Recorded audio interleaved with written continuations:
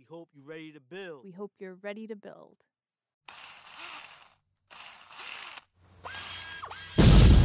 This is Building Strong with New York District.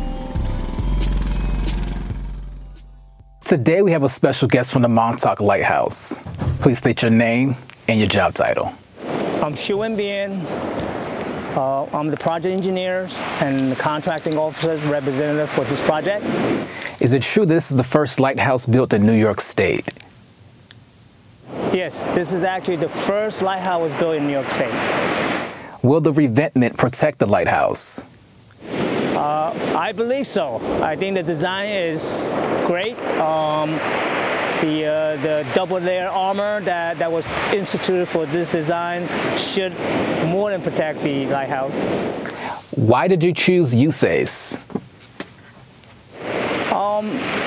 Well, I think USACE is a great organization. They do work for the people of U.S. and support the military. And the variety type of work they do is really attracts me. Can you tell me about the project's construction? What is being done?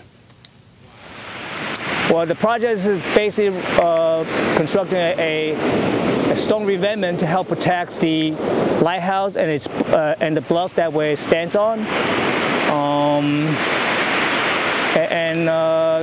To avoid future erosion caused by major storms such as hurricane and nor'easters. What is the significance of the lighthouse? Why is it important? Well, the lighthouse was just dedicated back in 2012 as the National Historic Landmark. It was built and commissioned by President George Washington back in 1796. And the construction of the lighthouse took only 5 months. That was incredible, as far as I could tell back in those days. It's one of those iconic structures in Long Island that you can go without at least go visit at least once in your lifetime. Is it true that you have great partnerships with non-federal sponsors to help you get this done?